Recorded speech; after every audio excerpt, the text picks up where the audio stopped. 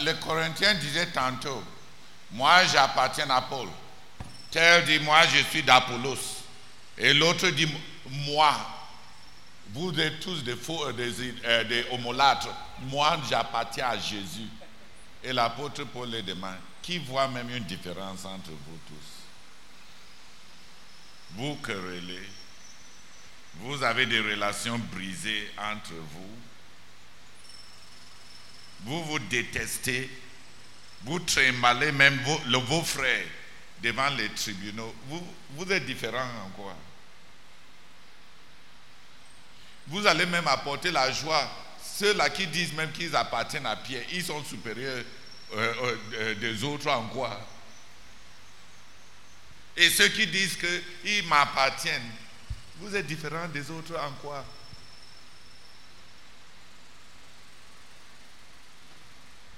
Qui voit même des différences entre vous? Je suis de tel, je suis de tel, je suis de tel, je suis de tel. Ça doit sonner dans nos têtes. Je suis de l'autre côté, je suis de Koumé, je suis de... La différence c'est quoi?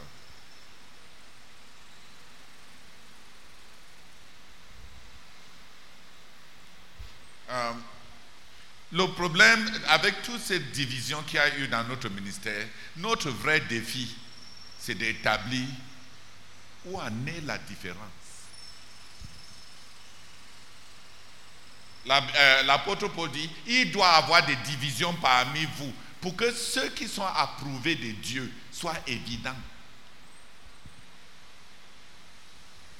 Les divisions donnent l'occasion pour que certains se rendent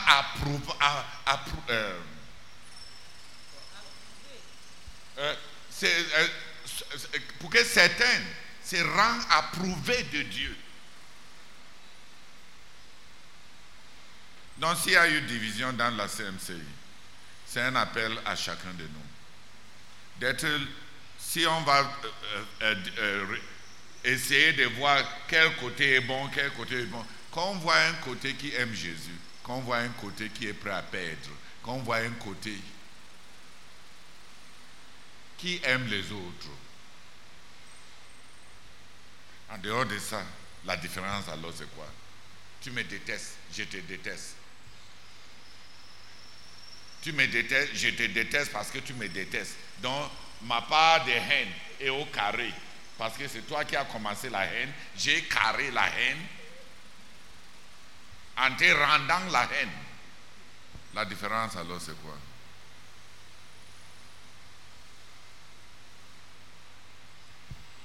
J'avais lu la biographie de George Washington Carver. C'est un ex-esclave. Il a été émancipé et il a commencé une université appelée l'université de Tuskegee. Parce qu'il voulait rassembler les enfants des esclaves pour les former. Parce qu'il ne voulait pas que les Noirs ne cessent de se plaindre que on nous a matés, on nous a esclavagisés, les autres nous ont. Et il était fatigué des réclamations des Noirs. Il a dit la seule valeur qu'un Noir va avoir, c'est la valeur qu'il se donne à lui-même. Ce n'est pas les autres qui vont lui accorder une valeur quelconque. Rester là pour dire que le gouvernement doit établir l'égalité, le droit d'égalité de tous les hommes. Washington Carver dit qu'il ne croit pas à tout ça. La nature de l'homme est égoïste. La nature de l'homme cherche à profiter des autres. Donc la seule valeur que le noir va avoir, ce n'est pas la valeur qu'il va avoir aux yeux des autres. C'est la valeur qu'il va se donner à lui-même par son travail dur et par son industrie. Si tu attends l'autorisation des autres pour que tu puisses vivre dans leur société, on ne va pas te donner le visa. Et même jusqu'aujourd'hui, est-ce qu'on donne le visa facilement quand ta peau est noire? Mais on va te donner le visa si tu as beaucoup d'argent pour aller dépenser. Quand on partait en Tunisie, On arrivait à l'aéroport, il fallait voir comment l'immigration nous méprisait. Et ils ont, vous venez faire quoi? Finalement, ils ont posé la vraie question. Vous portez combien? Vous avez combien? Quand le frère Jean, qui était notre trésorier, les a dit qu'on a 15 000 euros. L'attitude a changé. On a tamponné, cacheté nos passeports très très vite. Ils voulaient même porter nos sacs. Parce que juste 15 000 euros. Ils veulent qu'on entre dans leur pays. Parce qu'on va dépenser les 15 000 là dans leur pays et améliorer leur pays. La seule valeur que tu vas avoir, c'est la valeur que tu te donnes à toi-même par ton travail et par ton industrie. Attendre que... Donc un jour, Washington Carver, à travers ses recherches, est devenu un homme de science très très célèbre. Mais il était un court homme. Il n'était pas un homme de grand gabarit. Il était un petit homme. Et un jour, le Sénat américain a eu une séance parce que Carver devait faire une présentation devant tout le Sénat pour montrer les avantages à cultiver l'arachide au lieu de cultiver le coton.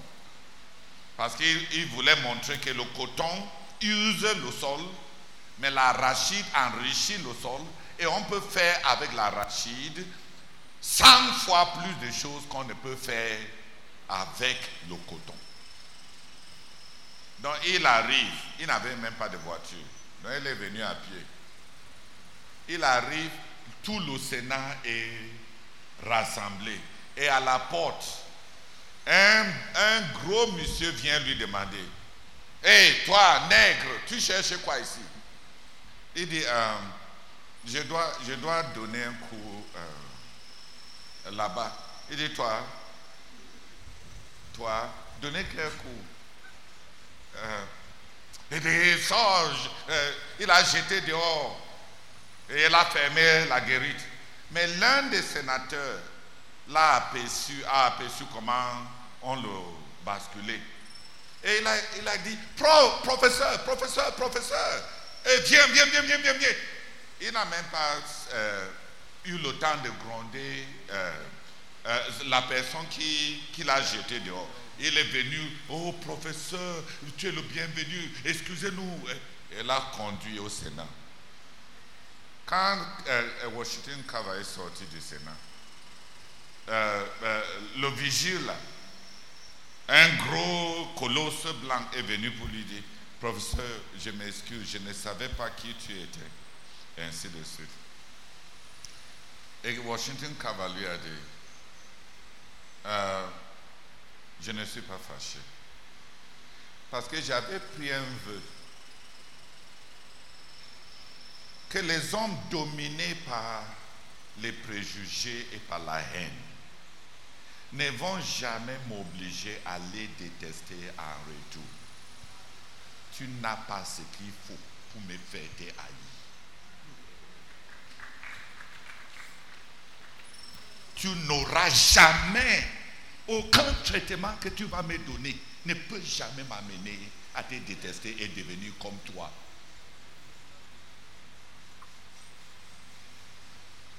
Il a dit: j'ai juré devant Dieu qu'aucun être humain ne pourra m'amener à le haïr. Parce que la haine ne va pas habiter ce cœur. Dieu vit.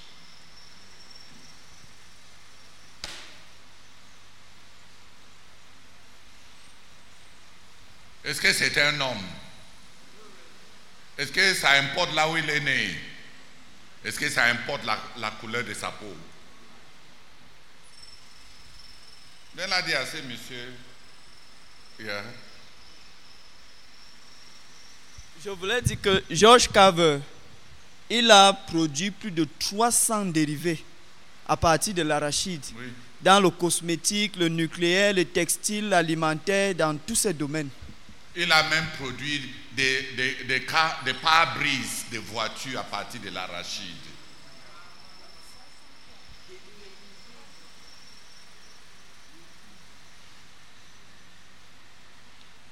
L'arachide et le soja. Dans sa démonstration devant le Sénat, il a fait une cuisine du dessert, des boissons, de la viande, des entrées, des sauces, tout avec le soja, sans ajouter un autre élément. Et il les a dit de manger. De l'entrée de yaourt jusqu'à au dessert avec la viande, tout fabriqué de soja, sans prendre un autre ingrédient quelconque venant d'ailleurs. Il peut transformer le soja en ce qui va saler, transformer le soja en ce qui va sucrer, transformer le soja en ce qui va être comme de la viande, bonne viande. Et le Sénat a mangé, prenant du yaourt au dessert, avec le repas de consistance, tout fait de soja. Mais ce n'était pas seulement l'autre là. C'était cette capacité de dire à ce monsieur, tu n'as pas ce qu'il faut pour me faire te détester. Tu n'as pas. Donc quand les gens te mettent en colère dans tous tes états, tu es faible.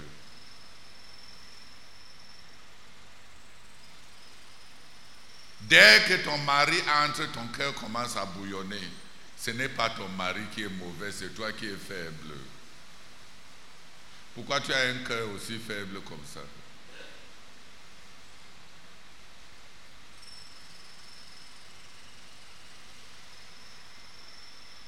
Oh. Donc finalement, j'ai retenu deux choses dans sa biographie. L'autre chose, c'est que Henry Ford lui a offert à Washington Carver. Non, Edison, c'est lui qui a fabriqué l'électricité, la lumière de l'électricité. C'était Thomas Edison. Oui. Thomas Edison a offert à Washington Carver, à l'époque, un salaire annuel de $500,000 au 17e ou 18e siècle.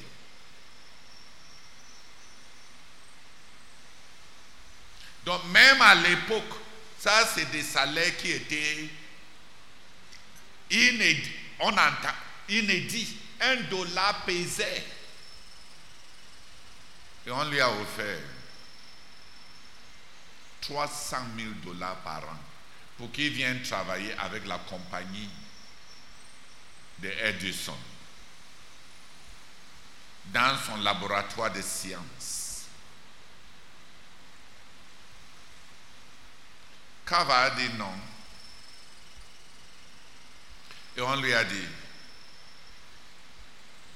tu prétends aider les Noirs à émerger et tu refuses les ressources qui peuvent t'aider à aider beaucoup de Noirs. Il les a dit,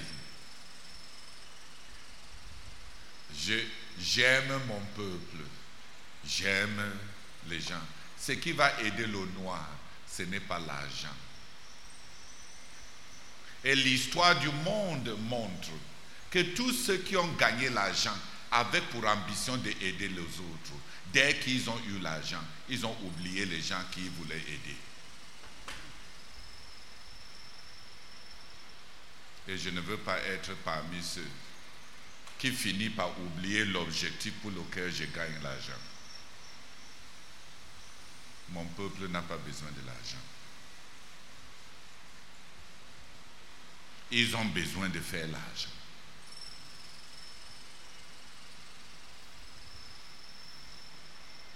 Et je ne veux pas trahir mon peuple en ambitionnant les aider. Tous ceux qui ont ambitionné aider les pauvres en faisant de l'argent, dès qu'ils ont fini par faire l'argent, ils ont oublié ce qu'ils voulaient faire avec l'argent. Il a dit à Thomas Edison, l'argent trompe. L'argent enlève la compassion du cœur.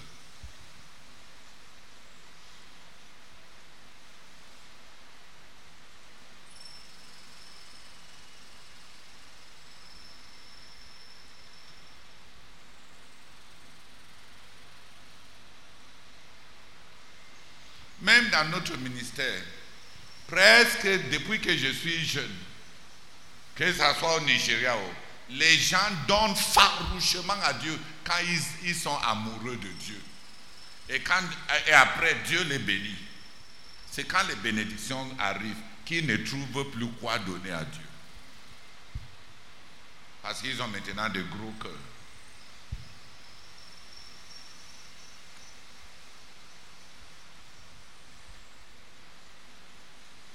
Finalement, il a vu la valeur de ce qu'on est. Pas seulement la valeur de ce qu'on a, et pas seulement la valeur de ce qu'on peut faire, mais la valeur de ce que tu es.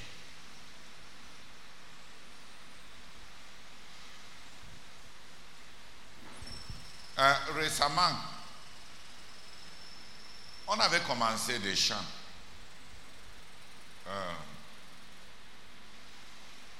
Et récemment, il y a un ONG qui a sollicité que notre chant Goshen les aide à pourvoir à la nourriture dans leur programme de PAM, programme alimentaire mondial. C'est-à-dire, ils ont sollicité. Donc, on a négocié. La première commande, on a dépensé 4 sommes et gagné une somme. Quand les Priscilla sont venus me donner pour dire voici une somme qu'on a gagnée dans ces marchés, c'est notre premier marché. Comme tu es notre père, mange ça. J'ai dit oui, je veux bien manger ça. J'ai dit à Maggie et à ma femme que je ne veux pas donner l'autre aussi à Dieu. Mes enfants seront contents. J'ai choisi 3 dirigeants au quartier général et j'ai distribué ça parmi eux.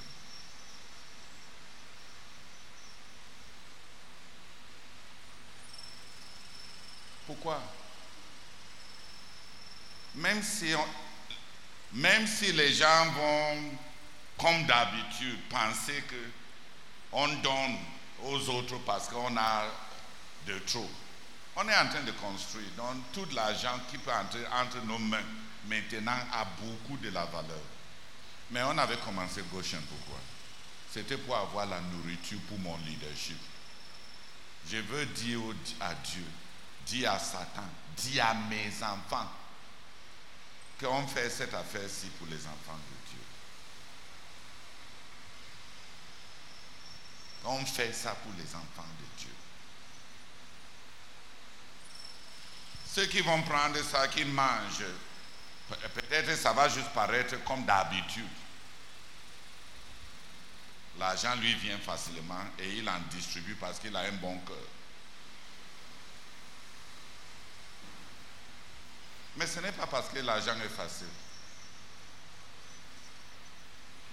C'est parce que l'argent manque.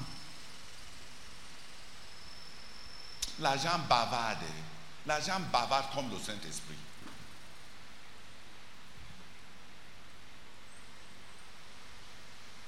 Donc tu dois dire à l'argent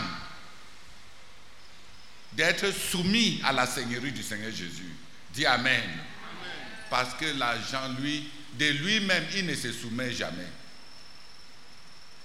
Dès que ça entre entre tes mains, il te commande, fais ceci avec moi.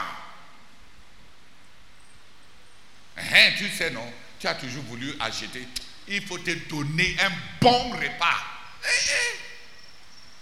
Depuis, tu ne t'es jamais offert un petit bon temps.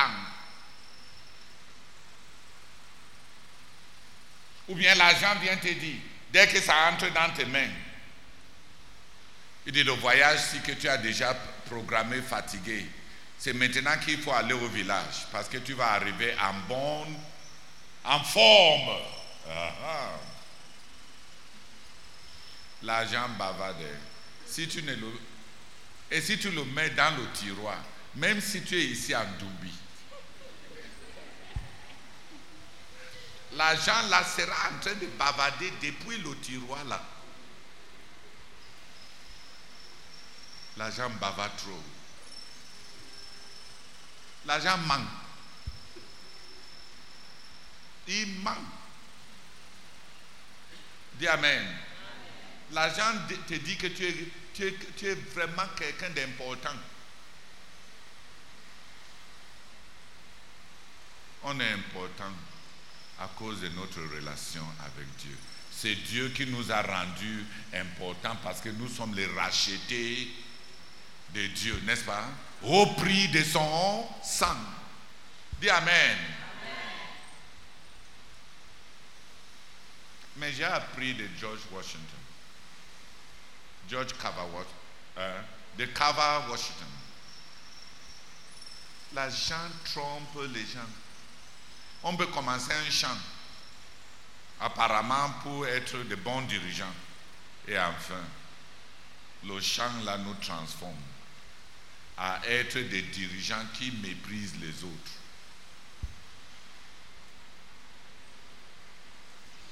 Parce qu'on a maintenant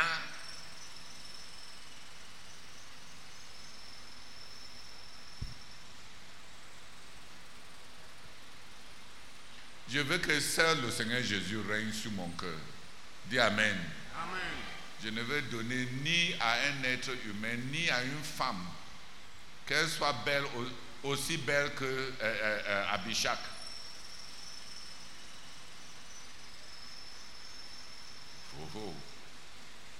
Pour le moment, c'est encore le couverture qui me donne la chaleur. Dis Amen. Amen. On ne se couvre pas avec la beauté des femmes. C'est encore on a 2 couvertures sur notre lit. Quand il fait froid, c'est encore la quoi? La couverture. La couverture.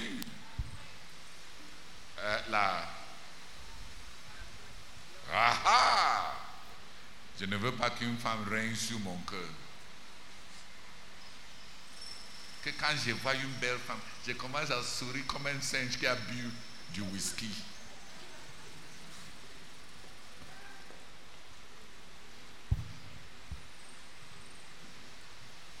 Alléluia. Amen. Et je ne veux pas qu'une maison, une voiture, de l'argent, quoi que ce soit, règne sur mon cœur.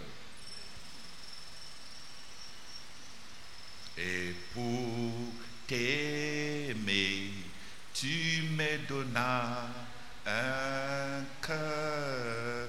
Et pour t'aimer, tu nous donnas un cœur. It was to love you that you gave me my heart. It was to love you that you gave me a heart. And I don't want to use that heart for something else. It was to love him that he gave me a heart. Hallelujah. Amen.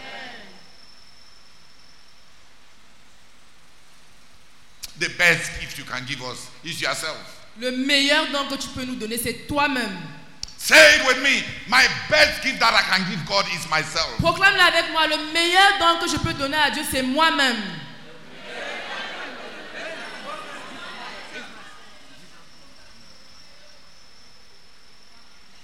Amen. Amen. Un cœur libre de péché, un cœur libre de convoitise, un cœur libre de la tyrannie du moi, un cœur humble, un cœur qui n'est rien en lui-même, qui trouve son identité, sa fierté en Dieu, le seul Dieu.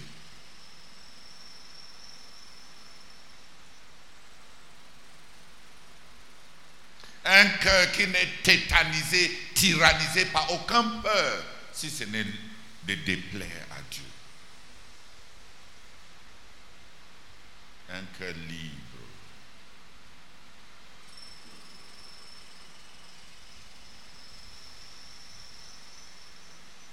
Un cœur libre.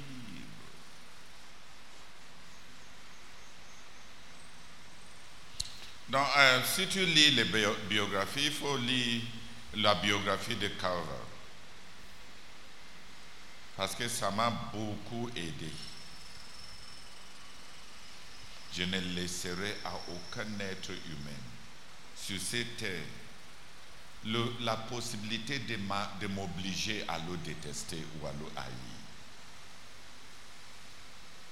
Je ne veux pas donner ce pouvoir à quelqu'un d'autre, d'obliger mon cœur à le haïr.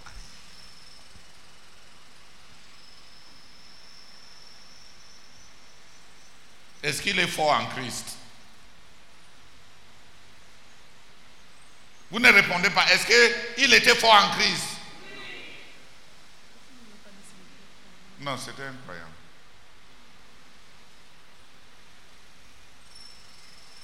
Est-ce qu'il était fort en Christ? Ah, le oui là est faible. Oui. Il a découvert ce que Jésus a dit. La puissance du pardon. On pardonne pour que l'autre ne nous dirige pas. On pardonne pour être libre de la tyrannie de celui qui nous a offensés. On pardonne pour que la pensée de l'autre ne nous domine pas. Seigneur, merci. Merci, Seigneur. Parce que le meilleur don que je peux te donner, c'est moi-même. Un cœur libre, libre de tout péché. Un cœur qui t'aime. Un cœur qui a peur de t'offenser. Merci, Seigneur. Merci. Merci pour cette grande leçon. Ce n'est pas ce que j'ai. Ce n'est pas ce que je peux avoir pour te donner.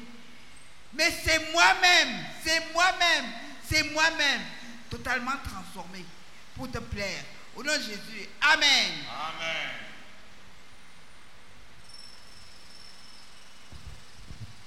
Beaucoup de gens croient que Dieu a rempli leur cœur d'amour. Je connais peu de gens qui aiment. Parce que aimer vraiment, c'est s'améliorer pour l'autre.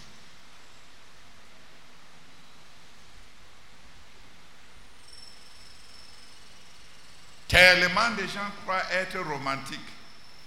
J'en connais peu qui aiment. Parce que vraiment aimer, c'est offrir à l'autre une meilleure version de toi-même.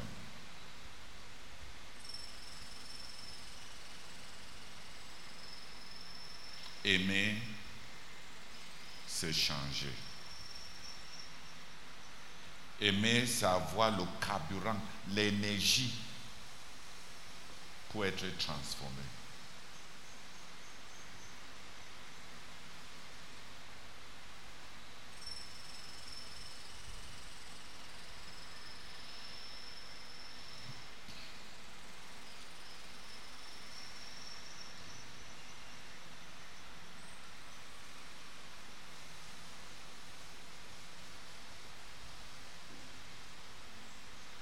Puisqu'on est en train d'enseigner sur le jeûne, aujourd'hui je voulais dire que depuis 2009, On a observé les saisons de jeûne que Dieu nous avait prescrites pour la Pentecôte de 2009. Février, avril, juin, juillet, octobre, novembre.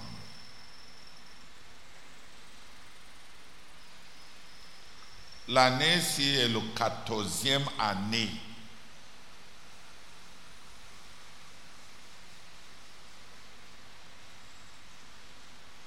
de jeûner pendant ces saisons de cris pour la Pentecôte, pour le réveil de tous ceux qui sont dans la CMC et pour la Pentecôte, pour ceux qui vont servir Dieu, pour accélérer la conquête du monde.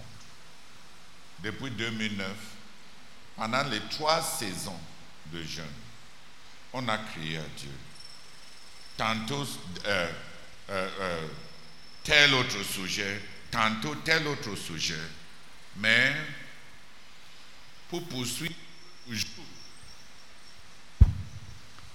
poursuivant toujours le fardeau depuis 2009.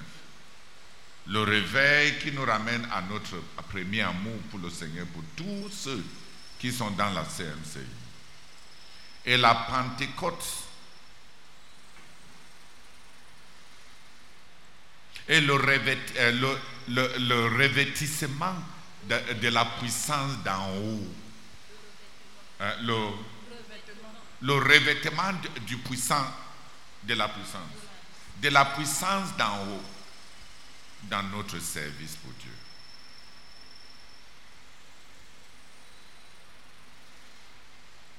Depuis 2009, il y a ces 2 fardeaux cardinaux.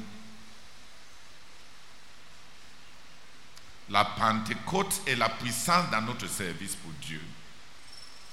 L'amour, notre premier amour dans notre communauté.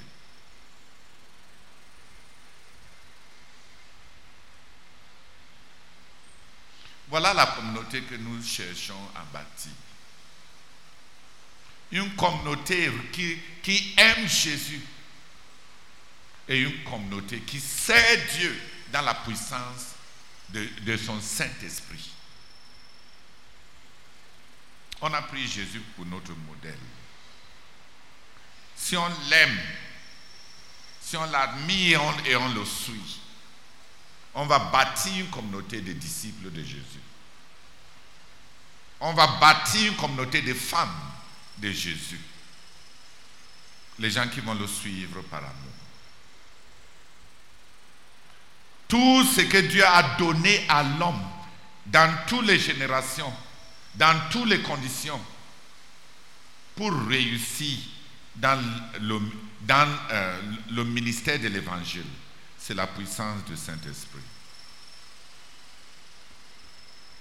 Et on veut revenir à ne pas servir Dieu dans la puissance de notre connaissance, dans la puissance de nos talents, dans la puissance des moyens, dans la puissance de l'argent, dans la puissance des parrains, dans la puissance de tel, mais de servir Dieu dans la puissance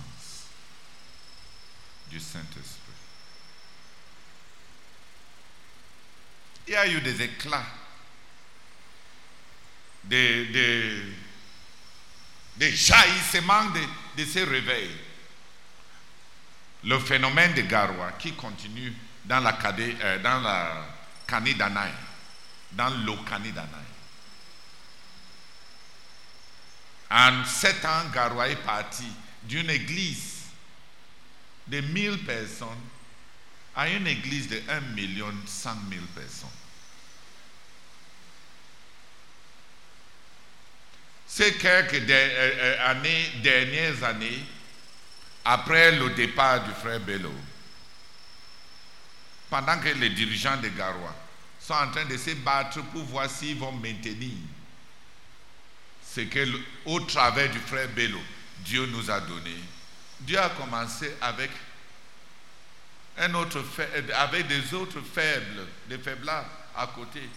Le Canidanaï est parti d'à peu près 4000 C'est même une province qui n'existait pas du vivant du frère Jacques. C'est une des premières provinces que le frère Jean de Dieu a créées pour éviter même des problèmes à Marois. Et ils sont partis en 2009 de zéro parce qu'ils n'existaient pas. Et dans bientôt, ils vont dépasser 1 million quelque. Donc il y a eu ces jaillissements. Même au quartier général, on a connu un peu ces jaillissements que la paresse a étouffés.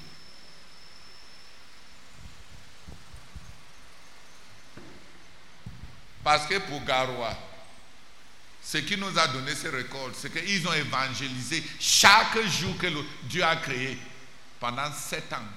7 jours sur 7, pendant 7 ans. La récolte n'était pas le fruit de la paresse. Ils sortaient pour évangéliser, suivre le converti chaque jour, 7 sur 7, pendant 7 ans.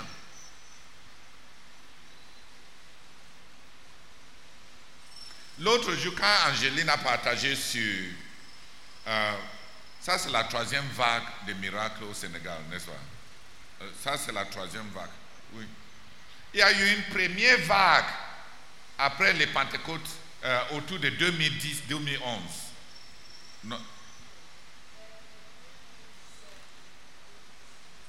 Vers 2016-2017. Il y a eu une vague de miracles époustouflants. On est au 3e vague de... Dieu frappe et il fait fort. Dis Amen. Amen. Les aveugles voient en milliers. Les boiteux marchent en milliers. Quand Angélie donne le rapport, elle donne le rapport féminin avec les courbes. Les hommes donnent des rapports avec des lignes, tout droit. Quand c'est une femme qui donne le rapport, les femmes sont comme des musulmans. Elles donnent des rapports avec les courbes. Parce que Dieu les a fabriqués avec beaucoup de courbes. Mais quand les hommes donnent des rapports avec des tout droits, avec des lignes, straight. Donc, Angéline a donné les émotions du réveil. Mais elle ne vous a pas dit que les miracles étaient en milliers. Les aveugles qui ont vu étaient en milliers.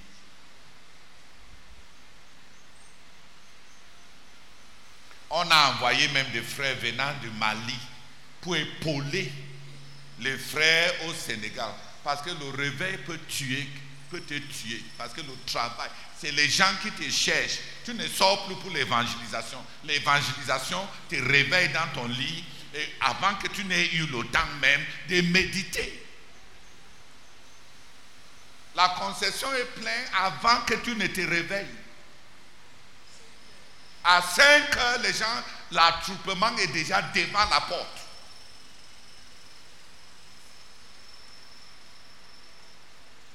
Et ils ne rentrent pas. Parfois, ils rentrent vers 21 heures. Et même 2 heures le matin. Voisines. J'ai dit que certains dormaient sur place, même dans les maisons voisines. Quand on a encore prié pour eux. Ah. Donc, le réveil, si tu n'es pas fort, costaud, solide, avec la santé, le réveil va te renverser. Le réveil, c'est pour les gens qui sont en bonne santé. Parce que tu vas travailler jusqu'à ce que...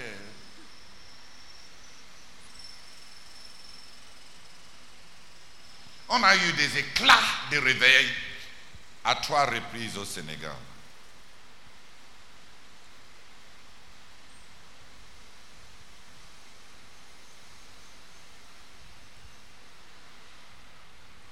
Et le Seigneur nous a encouragés énormément avec tout ce qu'il a promis comme accompagnateur de ces réveils, les miracles.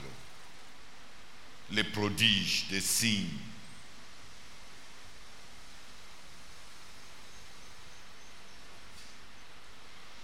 Des structures, des provisions, des bases auxiliaires, des expériences spirituelles. L'une des choses qui a accompagné la visitation de Dieu sur notre ministère en Côte d'Ivoire a été des expériences spirituelles. Les visions, les rencontres avec le Seigneur Jésus. Beaucoup de visions. Et pour les uns même, pas même les visions, les visitations du Seigneur. Quand le Seigneur entre dans une chambre de l'hôpital et lui-même fait l'opération et sa brebis est en train de voir comment le Seigneur ouvre son ventre, enlève ce qui doit être enlevé et le lendemain, il se relève et il voit les marques de ce chirurgien, les guérit. Tu vois que la médecine n'a pas encore rattrapé le Seigneur Jésus. Il finit sa guérison, il cautérise le corps et guérit ça sur place. Le laser n'est pas encore à ce niveau. Applaudissez pour le Seigneur Jésus.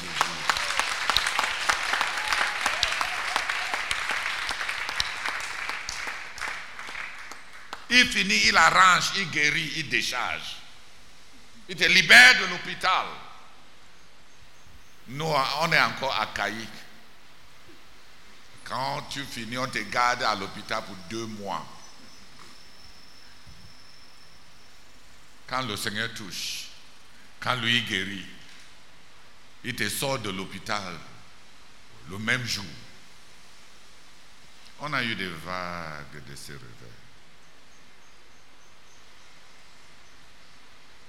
L'une de mes prières, c'est que cette année-ci, c'est le 14e année d'avoir observé ces tranches de Pentecôte. Je suis en train de prier pour que tous ces jeûnes et toutes ces prières produisent des résultats pérennes. On a eu des éclats, mais que Dieu produise les résultats pérennes.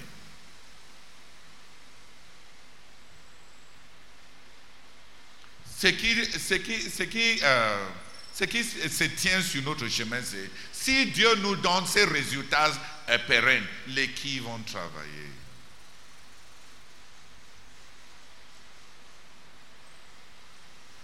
La plupart des gens sont déjà fatigués. Beaucoup de gens ont l'impression qu'ils ont déjà trop fait. Les gens n'ont même pas encore, ils ne se sont même pas épuisés encore, mais ils crament tellement.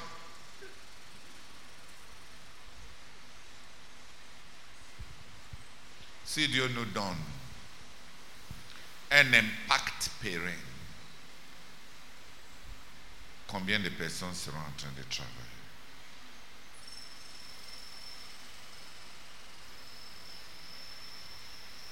Que Dieu nous donne le cœur, les gens au cœur du travail dur.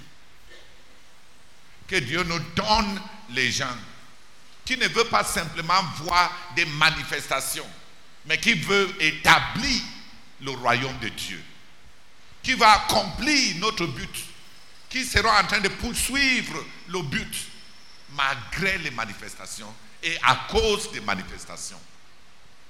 Parce que ces manifestations-là, c'est pour nous aider à travailler pour le but.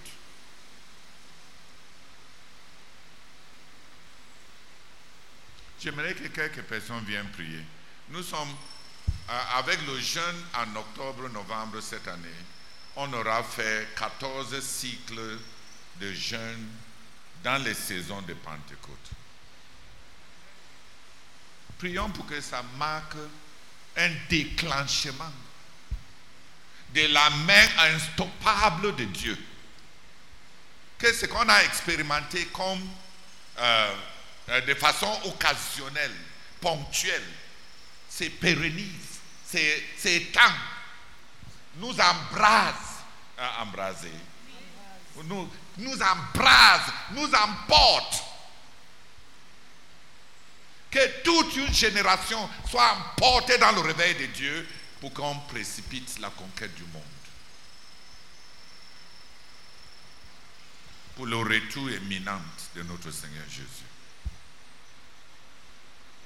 Que quelques personnes remercient le Seigneur d'abord parce que nous sommes à la fin de ce jeûne et croisade de prière. On est à un jeûne et croisade de prière prêt pour compléter le 14e cycle. On dit le 14e cycle de ce jeûne de Pentecôte. Et que le Seigneur daigne nous donner des résultats et la pérennisation de ce qu'on a observé seulement de façon ponctuelle et dans des éclats. Father, thank you, God, for what Brother has made clear. Lord, thank you for this 4th year. Thank you for this 14th year of pursuing, oh God, the seasons of fasting for Pentecost in CMFI. For the return to the first love for you. Oh God, for the revival. Oh God, in our ministry and worldwide. Thank you for granting us to be faithful so far, Lord. We pray, Lord God, that you have put a desire in the heart of your servant, that you intervene, oh God. And we thank you even for the sporadic visitations, oh God, in the various places mentioned in Gawa, in Ivory Coast, in Senegal, in Canada. Father, we thank you for this visitation even here in the headquarters, oh God of waves of revival. We pray, Lord God, that you grant us that which is permanent, that will be permanent, that will continue. We pray, Lord God, that you hear us, oh God. Oh God, that you grant us this revival, this wave of revival that will continue and spread, oh God, until the goal is accomplished. We beseech you, Lord God, that you intervene. In the name of the Lord Jesus Christ. Amen. Okabaka robaka. Okarabaka shakalabaka cholabaka robaka. Robaka rabaka rabaka cholabaka robaka. Père, nous te bénissons pour la belle histoire. Seigneur, nous sommes à un jeûne pour boucler cette 14e jeûne. Seigneur, tu nous as tout au long monté les vagues de réveil, témoignant en cela que ta bonne main est là, que tu es là, Seigneur, que tu es là. Merci pour ces grandes vagues de réveil. Seigneur, en Côte d'Ivoire, Seigneur, à Garoua, partout, même ici au quartier général, ta bonne main, Seigneur, le travail était intense. Père, nous te bénissons. Oh Seigneur Jésus, nous te supplions maintenant, Seigneur, qu'à l'issue de ce 14e jeûne, Seigneur, amène-nous à ce point tournant. Seigneur, produis des résultats pérennes. 14e cycle de jeûne, parce que un cycle, c'est 3 jeûnes. Merci, Seigneur, au 14e cycle de ce jeûne.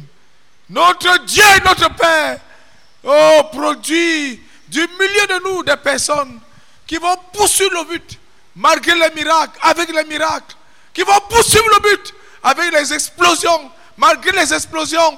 Seigneur, donne-nous, Seigneur, des hommes d'état stable qui vont se tenir avec toi pour que ce réveil se propage et devienne pérenne.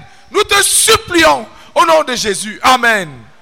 Oh Seigneur, Père, je crie à toi que ta compassion, la puissance de ta compassion m'atteigne et nous atteigne, Seigneur.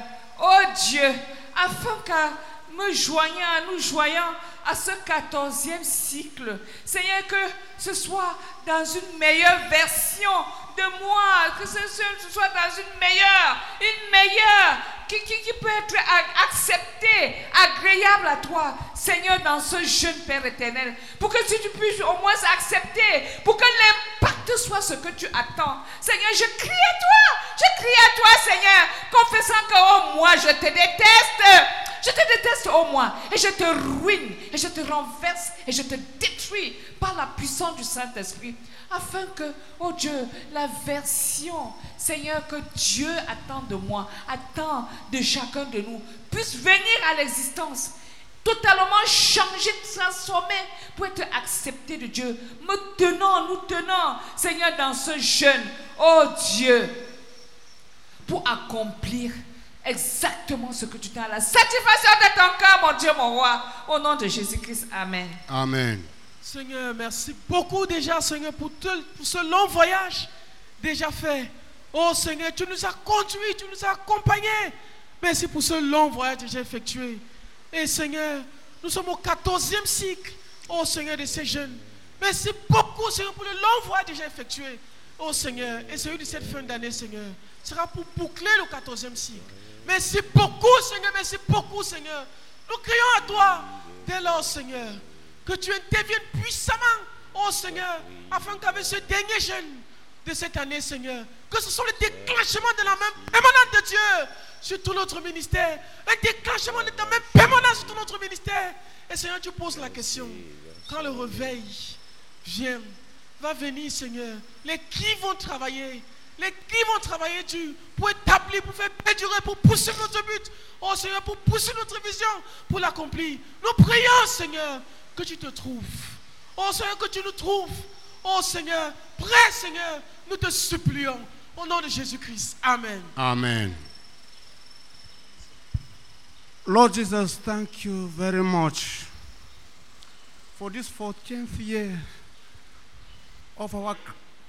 Lord, we bless you for this 14th year of our crying out to you for revival. For our crying out to you for revival.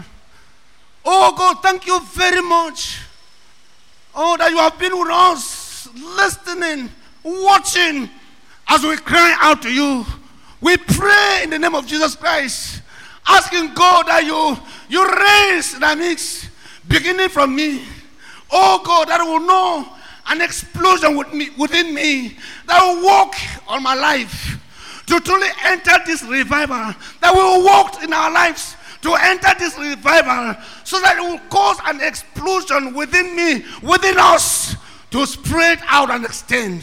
Lord, help me and help us, so that each one of us will walk on his life and see that things must be put right before God, for this revival to begin within us and spread out.